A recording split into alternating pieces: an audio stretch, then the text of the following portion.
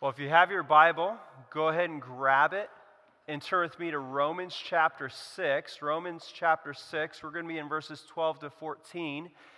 Some of you might be seated in a row where there's a Bible in front of you. It's either blue or black cover. Romans is about 3/4 of the way through your Bible. It's after Matthew, Mark, Luke, John, Acts, and Romans. And the big number is the chapter number, and the small numbers are the verse numbers. And so we're just going to camp out in 3 verses because we've been journeying through the book of Romans to try to understand who God is. And we want to learn who God is because at the deepest part of who we all realize that there is a God. You know how I know that? Years ago, I had the privilege of serving college students in Germany. I remember talking with some of the students, and they didn't believe in Jesus. They didn't believe that there was a God, and I just said, how do you know what is right or wrong? I remember in particular sitting in a cafe across from a student, and he said, I know what is right and wrong based on the general consensus of people. Essentially what he was saying, that when the majority of people think something is right, it must be right. Now that doesn't make sense, does it? It doesn't make sense because this past week I had the opportunity to visit the Holocaust Museum. And if you know anything about the Holocaust, it was a tremendously horrific period in human history in which Adolf Hitler and the Nazis of Germany exterminated 6 million Jews. Now, if it's only a matter of majority winning, then why do we have a Holocaust Museum? Because there were 6 million Jews, but there are far more Germans in that country than Jews. You see, we all know, we all recognize that it can't just be majority wins because sometimes the majority does wicked things. And so we recognize that there's got to be some sort of standard outside of us because if we don't have a standard outside of us, what's the standard? It's you and me. And that doesn't go well, right? I mean, tomorrow morning, get in your car, drive over to Dunkin' Donuts, and just watch what happens when you think you're God and the guy on 4th Street turning left thinks they are God. My guess is there's going to be some sparks flying trying to get into that Dunkin' Donut parking lot, right? There's going to be anger. We both can't be God. We have to have some sort of standard that is outside of us. And when we have that standard outside of us, we begin to realize that we don't get the ability to make choices, but that standard makes those choices. And what Paul has been arguing for and really assuming is that we recognize deep down, according to Romans 1, that there is a God and that God has a standard, and because he has a standard, he reigns and rules over all things. You see, you and I are not actually free. What Paul showed us last week and what Paul is going to show us this week is that you and I are not free. We are serving one thing or another. So about, 10 years ago now, my brother-in-law joined the Air Force, and so he went down to Lackland Air Force Base in San Antonio.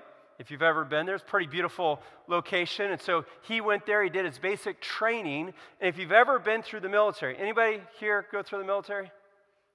Okay, yeah, some, or you might have had family members go through the military. And my guess is that there are a number of reasons that you go through basic training. But one of those reasons, whether spoken or not, my guess is one of those reasons that you go through basic training is that they want to break you down so that you are not independent, that you are not doing what you want to do, but you realize that you actually serve at the will of the President of the United States. You don't get to walk into your commanding officer and say, I like Greek food, so I think we should attack Greece. Now some of you are like, that'd be awesome, right?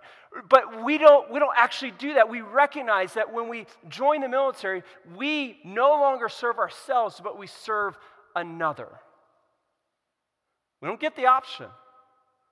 And the same is true when we come to faith in Jesus Christ. Yes, we are free from this domain and this reign and this rule of the world, but we're not free to do whatever we desire. We're free to serve under the domain and rule of our King, Jesus Christ. And that's what Paul's going to show us this morning. In fact, what he's going to tell us is that God's dominion, that God has dominion, he has reign, he has rule, his dominion must, there's no question, there's no if you want to, if I want to, it must determine our daily direction.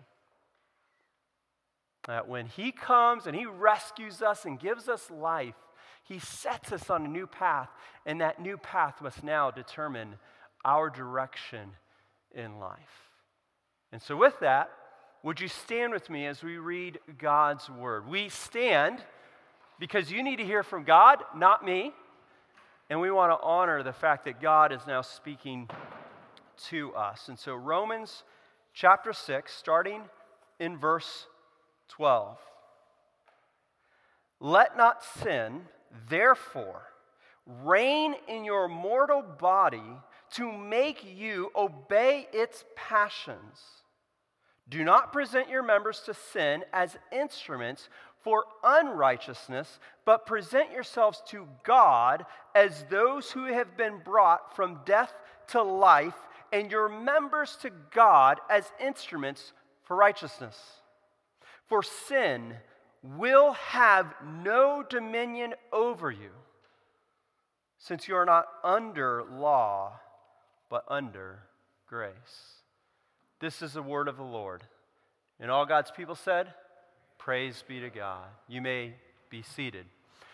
So we are working through the book of Romans, and like I said earlier, Paul is assuming that we have some baseline knowledge of God. He even says that in Romans chapter 1. He says that all you got to do is look out to the world and recognize there's got to be a God out here. And in the middle of that, Paul shows us that God has a plan for all of eternity, and the plan is to rescue you and I and bring us into a relationship with him. And that's good news, church. Because I don't know how you come in this morning. Maybe you've done something that you feel guilty over and you're beating yourself up for. And the reality is that Jesus already knows that. Jesus already paid for that on the cross. And now Paul is telling us that God is offering to you and I this gospel, this good news that you can be forgiven and that you can be given a right standing with God. And that's powerful, isn't it? It's so powerful it should change the way we live. And it's so powerful that each one of us should actually begin to think differently about our lives. Because Paul then goes on to show for 3 chapters that none of us are better than the others. In fact, no one seeks for God. No one is righteous. Not even one. Isaiah will say that even our good deeds are like filthy rags to God. And yet in the middle of that, so often what we typically do is we think if we just have enough muster, if we just have enough strength or enough ability, then maybe we can obey our way to God. Let me ask you, how's that going for you? I've said this before. I've yet to have anyone come up to me, willingly tell me how their week was. Let me type it on the screen and show the rest of you. Right? Because we know that our week, it just doesn't line up. We know that we fail. We know that we're broken. And so our ability is actually no ability. It's weakness. And yet in the middle of that, Paul tells us in Romans 5:8, but God demonstrated his own love for us, not when you had it all together, but when you were still sinners. When we had nothing together, Christ died for us. He gives us life And now we can be with him. And yet, if you follow that line of thinking, you can be caught up into what Paul eventually gets to at the end of Romans 5 and beginning of Romans 6. Paul eventually will say at the end of Romans 5 that, hey, the more you sin, the more you fail, the more broken you are, instead of feeling this entire condemnation without hope, what you need to remember is that you're given amazing grace. We're actually going to sing that later. Amazing grace, how sweet the sound that saved a wretch like me. And yet, if we're not careful, we can think, okay, so if I sin more, then I get more grace. Might as well sin more, because then I'll get more grace. And Paul started last week and he said, what shall we say then? Shall we go on sinning so that grace may increase? By no means. How can we who died to sin still live in it?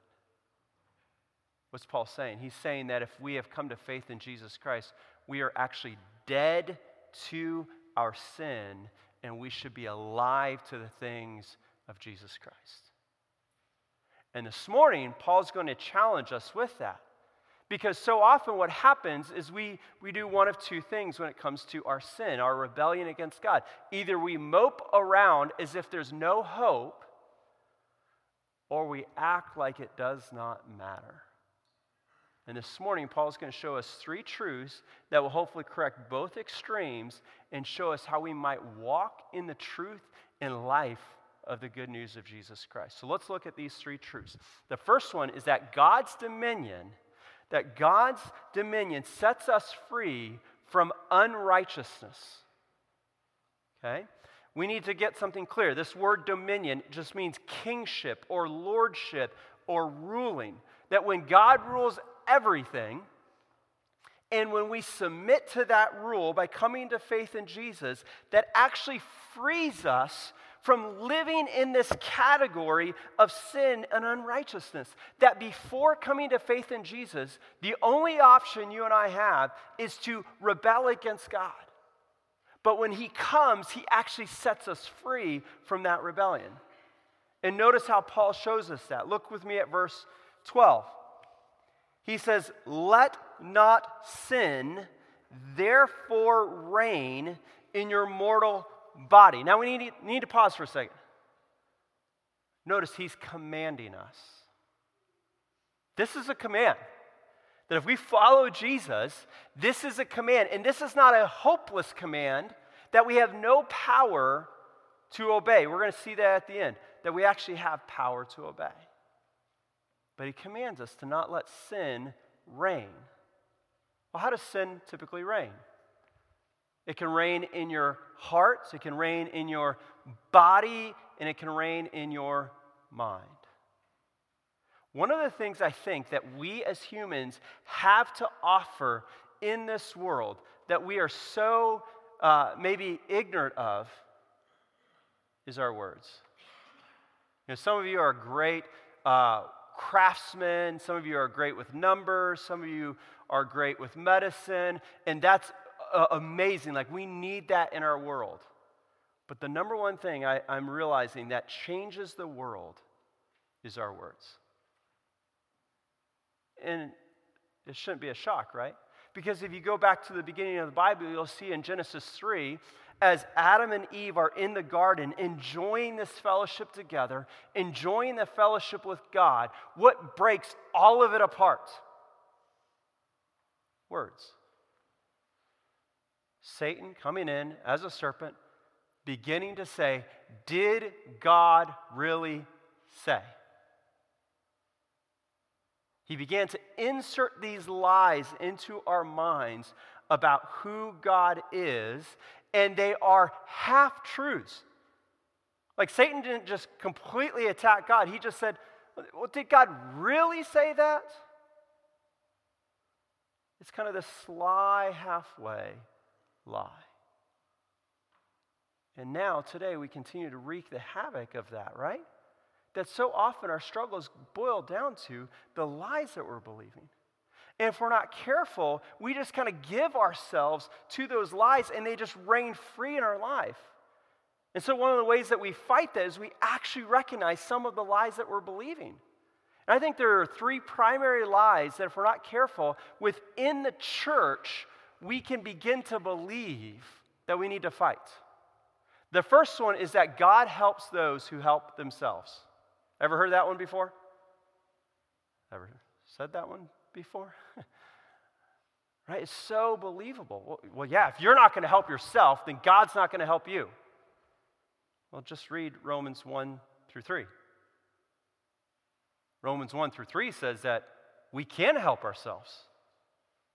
That we don't seek after God. We don't do any righteous deeds. We have nothing. Romans 5:8 that I quoted earlier. In our sin is when God demonstrated his love. We have nothing to offer. And so when we say to others, God helps those who help themselves, what we're really saying is something that is impossible. And we're actually speaking a truth about God that is really a lie.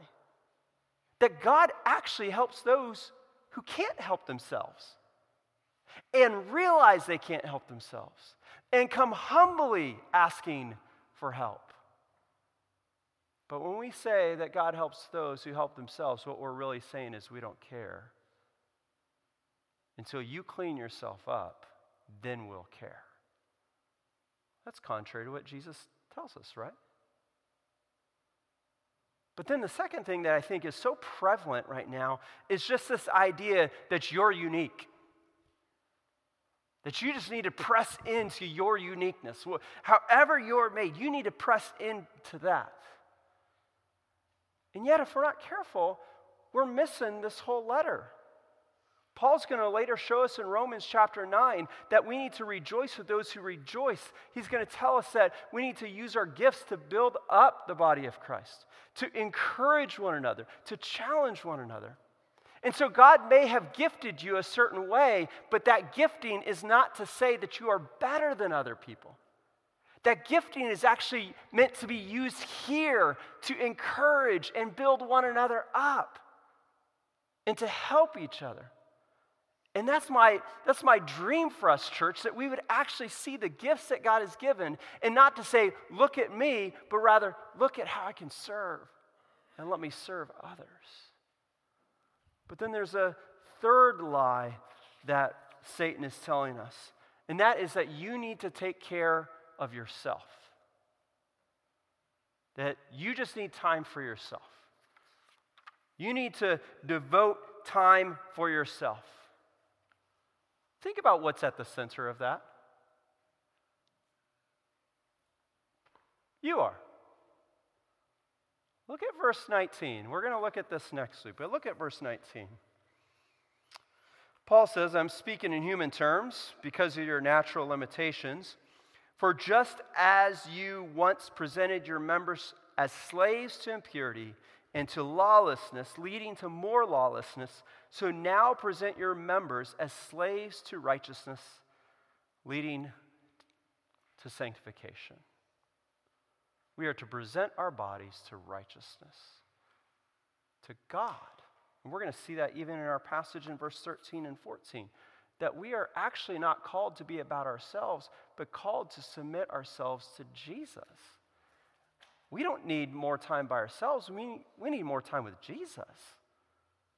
We need Him to change us. And if we're not careful, we can begin to believe these lies, and they're slow and subtle shifts that begin to cause us to wander away from the Lord. You know, I've used this illustration before, but 1 degree off looks like right on the line. You know, this week we got a new printer, and they printed off all these pages, and they put these lines together, and which one is actually together, and which one is jagged like this, and which one's jagged like that. If you've ever done that, that's annoying, right? Because you're looking at it, I can't see. But if I don't go through that process, when we print off your bulletins, you're going to be like, I can't read that thing. The line looks so close. But when we start printing your bulletin, the line will be so far off. And that's the key. We've got to actually know these lies, because if we're not careful, we're going to be so far off. And yet, Paul doesn't leave us there. He actually shows us that we have power to fight this. That it's not just, hey, don't let this happen, but he actually shows that we have the power to fight this. He will tell us in another book, in 1 Corinthians 10:31, Paul tells us that no temptation has seized you except what is common to man, and if you are tempted, he will provide a way out. Church, that should be freeing, right?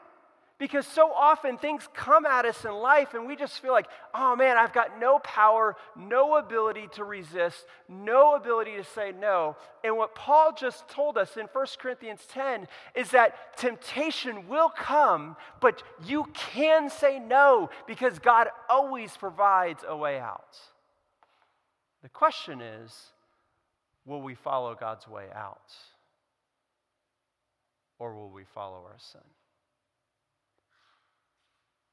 But there's always a way out for those who follow Jesus Christ. You see, if you're not a follower of Jesus Christ this morning, there is actually no way out. You have to actually come to Jesus Christ. Believe in the fact that he is God. Believe in the fact that he died. Believe in the fact that he came back to life. And believe in the fact that now he gives us his Spirit. And it's through that power that we can now resist sin. And if you are a follower of Jesus Christ, we need to take that and begin to apply that to our life.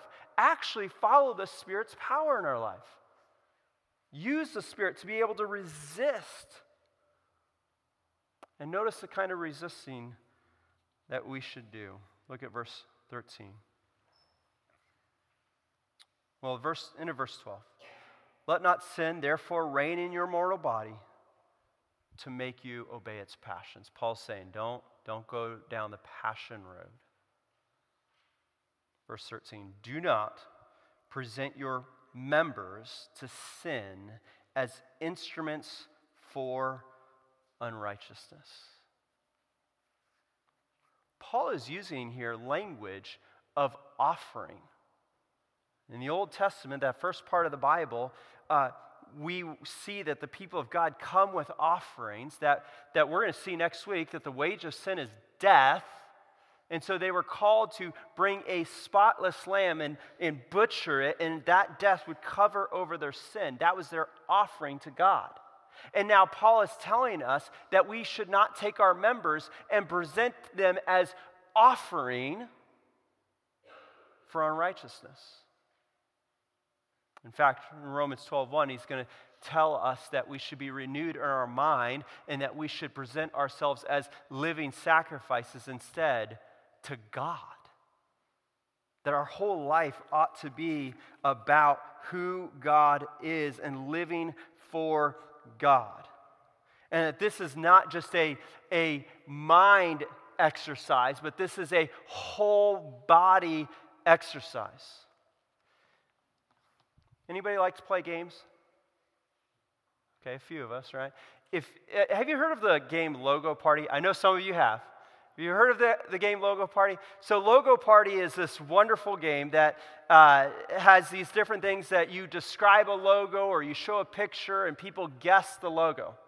If you've ever played with me, you realize that this is a full body experience. This isn't me just sitting there kind of guessing. This is me like getting up, getting ready, like the timer's going to go off and I'm in. I'm locked in. And then you get annoyed. That's normally what happens when you play that game with me because I love the game and I'm good at it. It's a whole body experience. And Paul is saying that when we present ourselves to unrighteousness, it is a whole body experience. It's not just, my finger did that. No, our heart did it. Our mind did it. Everything did it. And so we need to make a decisive cut that we don't toe the line of unrighteousness, but rather we flee that line altogether. Because once part of us is in it, all of us is in it. And we need to be careful. And why does that matter? Because Paul will tell us in 1 Corinthians 6:19 that our bodies are a temple to God. That if you believe in Jesus Christ, the Holy Spirit lives in you. The very presence of God lives in you, and your body is a temple. And as a result, we must not misuse our temple, the temple of God, and unite it with sin in any sort of way. We need to make sure that it is continuously honoring God rather than honoring ourselves. Church, we need to be careful with our sin. Do you think about your sin? Or do you just kind of simply gloss over it as if it's no big deal? Paul's saying that we can't gloss over it. We need to take it seriously. So seriously, it actually killed Christ. It put him on the cross. So how do we take it seriously? We need to recognize the sin that is in our life. And then we need to put barricades up against it. You know, some of us in here deal with lust. And so we need to recognize the place in which we lust, and we need to begin to put barricades up against it. If it's TV shows, we need to make sure we're not watching those shows. If it's certain locations, we need to make sure that we go around them. Maybe lust isn't your issue. Maybe it's money. Maybe you just love spending money. And you're not thinking about how do I use my money for God's glory, but you're using it for your own. And what we need to do is we need to safeguard ourselves, and we need to get ourselves on a budget, and we need to begin to pray and ask God, how can I use my money? And maybe we need to get rid of our credit card. I'm not saying credit cards are bad. I've got one. I love it. I get bonus points. Thank you, right? It's awesome. But some of us can't handle a credit card. And we need to cut that thing up. Because in the end, when we stand before God, all we're going to have is trinkets to show. Rather than the fact that we joined him in his mission and seeing the good news of Christ go forward. And others of us, maybe it's drinking that we're caught up in. And if that's the case, then we need to pull back from those places or those friends or whatever it is that is leading us away from God. And we need to just put a barricade up and say, I can't handle that. I can't go there. You see, Paul is saying that we must not play with sin. Sin is fire, and you always get burned. But there is a way out. The first way is to recognize that there is power from God to flee unrighteousness. But we can't stop there. We actually have to have God's power to live and walk in a different direction. And that's what Paul shows us secondly. That God's dominion doesn't just set us free from unrighteousness, but it sets us free to righteousness. It sets us free to live in the ways of God. It's not enough to just take off. We actually have to put on. If we don't put something in its place, something will always fill the gap. You know, so often we think as long as I'm not sinning, then I'm okay. As long as I'm not, if you have a number line, as long as I'm not -10 and I'm at 0, then I'm good. No, God is offering so much more. He wants to bring us to +10 so that we might experience the joy and blessing of following him. And church, the sooner we do that, the better. The 17th century Puritan Thomas Brooks wrote a book called Apples of Gold. And in that book, he argues for young men to pursue God with all that they have early so that the older you get, you can kind of reap the benefits. Because some of you know, I'm not making fun, but some of you know you've got less energy today than you did when you were my age. And I know I've got less energy today than when my kids are around, when I was my kids' age. And so Brooks is trying to encourage us, take sin seriously today. Don't put it off. Live for Christ today. And he actually had, listen to this quote that he says about our sin to try to encourage us to live for Christ today. He says, pleasure is a beautiful harlot sitting in her chariot, whose four wheels are pride, gluttony, lust, and idleness. The two horses pulling the chariot are prosperity and abundance.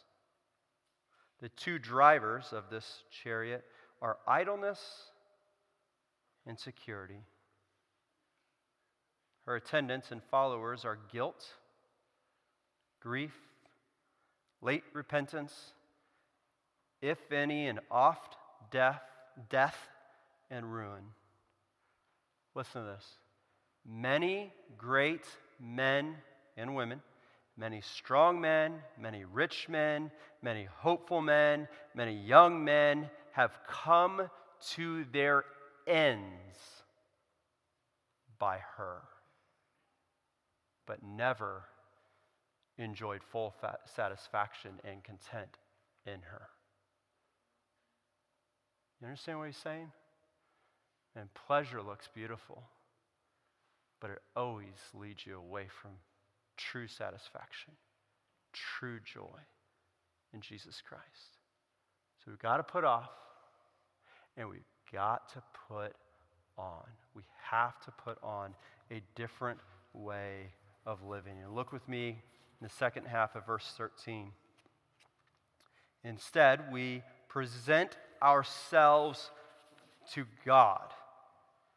We need to realize that all of our energy, all of our life is not meant for ourselves, but is meant to be presented to God, meant to be lived for God, meant to be about God. And yet Jesus tells us that if we do that, he tells us in Matthew 19:29, that if we do that, he says, anyone who has left houses or fathers or mothers or children or brothers or sisters or lands will receive 100-fold blessing and inherit eternal life. So maybe you're thinking, okay, do I really want to follow Jesus? Because it feels like by doing so, I'm going to give up all of these things of the world. And Jesus says, no. It's like giving up, if you're a car person, it's like giving up a Ford Pinto to get a Chevy Corvette. It's like giving up vacationing in Shamokin or vacationing in the Bahamas. And if you're from Shamokin, I'm sorry. I'm not trying to bag on anybody. But you know, you're not wanting to vacation in Shamokin. You're wanting to vacation in the Bahamas, right? That's the reality. That we have to realize that when we follow Jesus Christ, we get so much more in life. And so he's calling us to present our members to God, to give our entire life to God. And yet, my fear is that we do this passively. My fear is that we know that we should live for God, but we just kind of respond or we just kind of react to life rather than actively pursuing who God is. And the reality is I can see who your God is when trial comes. If you are a reactor, all I got to do is just wait until suffering happens, and I will see all of the stuff that comes out of you. Jesus says, out of the overflow of the heart, the mouth speaks. So I'll see all that comes out of you, and I'll begin to see what is actually your God. So instead of reacting, we've got to actually prepare. We've got to actually dig into God's word. We've got to actually begin to live for God so that when the trial comes and we get squeezed, what oozes out is a love for Jesus rather than a love for ourselves. I mean, just go back to my brother-in-law. Like, why go to basic training? Why not just say, hey, we will call you. Thanks for signing up. We will call you when a war happens. And when a war happens, we'll call you, we'll tell you where to go, and we'll just go. Anyone feel comfortable if the army did that? No, right? We want them to practice. Because when you're in war, you don't get a time out. You don't get the ability to say, hold on, we now need to deliberate about our next steps. The only thing you get is a split-second decision on what to do. And so, church, we've got to be a people who are actively presenting our members to God. Actively. And he doesn't say members. Did you notice that? It's not members. It's yourself, your very self. We have got to be active in presenting ourselves to God. Not just hoping that it happens. But how do we do that? Well, notice what he says. That we live as those who've been brought from death to life. We first live in the reality that if we believe in Jesus Christ, we recognize that we have life with God, life forever. And if we see that life, it should change everything about us. I think I referenced this last week, but instead of seeing Jesus as an added thing to our lives, we should actually see him as the center hub to the wheel of our life, that everything else in our life are the spokes that come from the hub of Jesus Christ. And we should begin to live for him in those ways. And one of the ways that we do that is that we realize that if I'm living for God, every day is a massive treasure hunt. Have you ever thought about that? That if you're alive to God, every day should be a massive treasure hunt where we're excited and we're on the lookout for where our Father is working, and we want to join our Father in his work. I remember as a little kid, my dad owns his own business, and I remember as a real little kid, as I got older, my attitude changed, but as a little kid, I remember days off of school. Man, we would get up early, we'd get work clothes on, I would hop into the truck with my dad, and we would drive down the road to work.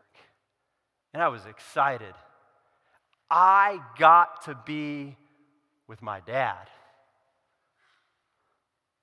If you're a follower of Jesus Christ, every day is that for you and I. We get to be with our dad. And so we should wake up and ask him, what do you have for me today? I don't need to worry about tomorrow. I just need to worry about today. And what do you have for me today? And then we should be a people who actually begin to use our energy and our time and our money and begin to submit that to Jesus, because we know what he has for us today is better than any plan we would have had. But what's the power that we have to do this? Like, how do we actually wake up and do this with our life? Well, Paul shows us that at the end, and that is the third point, which is God's dominion is actually built on his grace. The power for us to be free from this unrighteousness and be free to live righteously is because we have grace from God. And so we need to run to that grace, and we need to experience that grace, and we need to ask for help from Christ in that grace. Look at verse 14. Paul shows us this grace. He starts by saying, "For sin will have no dominion over you." That if you are a follower of Jesus Christ, sin will have no reign, no rule over you. You are under Jesus. You are set free. Richard Gamble, in his book, The Whole Counsel of God, says it like this. He says, that is not an imperative. That is not a command. That is not a future blessing. It's a statement of fact. It is a truth right now. Sin is not your king, is not your ruler if you've submitted to Jesus Christ. You are free, church. You are free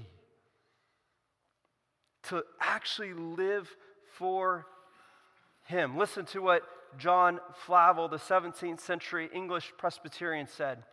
Very short, but very powerful. He says, when Christ takes the throne, sin quits. I just love that. When Christ reigns, sin is no match. It's gone. It's done for. And how does that happen? Well, Paul shows us here at the end of 14. He says, since you are not under law, but under grace. This happens because the God of all grace, knowing our sin, knowing our rebellion, sent His Son Jesus into that. Paul tells us in Philippians 2 that Jesus did not count equality with God something to be grasped, to be held onto, but rather He willingly gave that up and took on flesh, this weakness that we have. He took it on, and then He obeyed the law perfectly. And instead of claiming the right to that perfection, which is an eternity without pain and suffering with God forever, He actually took on death. He took your death, my death. He took that on Himself so that He might pay that penalty of sin. But He didn't just stay there. He actually rose from the dead to the point that Paul tells us that Christ now reigns and rules so that every knee in heaven and on earth and under the earth might bend and every tongue might confess that Jesus Christ is Lord. Church, if you believe in Jesus Christ, you have a king that has defeated sin, a king that has defeated death, a king that has defeated anything else that leads you away from God. And He is now reigning and ruling, and He is empowering you by His Spirit. And so you don't have to keep giving yourself into sin. You don't have to mope around as if this sin is the final word on your life. As if there's no hope to fight it, to resist it. You and I have power. It's the power of the Holy Spirit working through us to change us and give us new life. We actually can fight. The question is, are we going to fight? You know one of the ways that we fight? Actually, I think there's two primary ways that we fight that we fail to remember regularly. We have the Holy Spirit, so we don't fight in our own power. And we have the corporate body of Christ. So often we're afraid of sharing our failure with one another. We're so afraid of what others might think or how others might respond. Little secret, if there's a pulse, they're in the same position as you are, a sinner in need of a Savior. And so God has designed His church that we come together, we commit to one another, we say, I need you in my life to speak truth into me, to show me where I am wandering from God, to speak that truth, not gossip to everybody else about, did you hear what Sally did? I don't think there's a Sally. So, did you hear what Sally did? No, we go to that person and we say, I'm concerned for you. Let's walk in the ways of Jesus Christ. And we do that not out of judgment, but we do that out of love. We do that out of sharpening because you need that. But I need that. I need to regularly be stand corrected so that I might follow the ways of God. The question really is, are we going to begin to see sin the way that God sees it? That it is enslaving, that it is a power over our lives that needs to be removed by the power of the cross of Jesus Christ? Or are we going to continue to dabble in sin, hoping we don't get burned? Hoping that those around us don't get burned. You know, so often we don't speak into other people. We're afraid. What's the alternative? Jesus tells us in Matthew 5 that if your right eye causes you to sin, gouge it out, because it's better for you to go into heaven without an eye than for your whole body to be sent into hell because you've chosen sin over Christ. Church, my plea for you this morning is that we don't choose sin over Christ. There is a way out.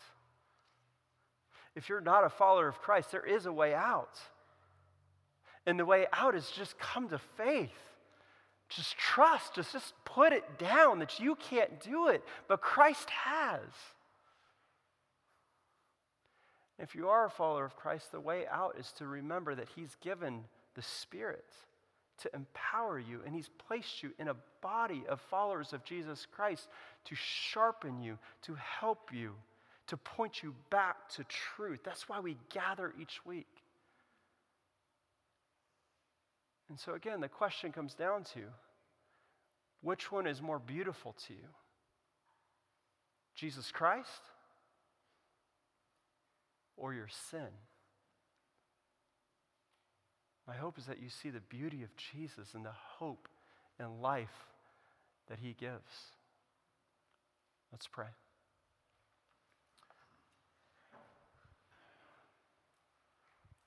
Father, as we come before you this morning, we recognize that in our own body there is this weakness. There is this fleshliness. There are these passions that wage war against us that we so often buy into, that I so often buy into, thinking that by doing so I get life. By doing so I can find joy. Father, I pray that you would help us to recognize sin for what it is, that it is destructive, that we would hate it, that we would fight it, and that we would link arms together to fight it. Or that we would take you seriously, recognizing that life with you is so much greater, so much better. So, Father, help us, empower us by your Spirit. May we become a church body together that begins to sharpen one another, calling each other out to live for you, because we know that in you is our only source of hope and life. We pray. In your Son's precious name, amen.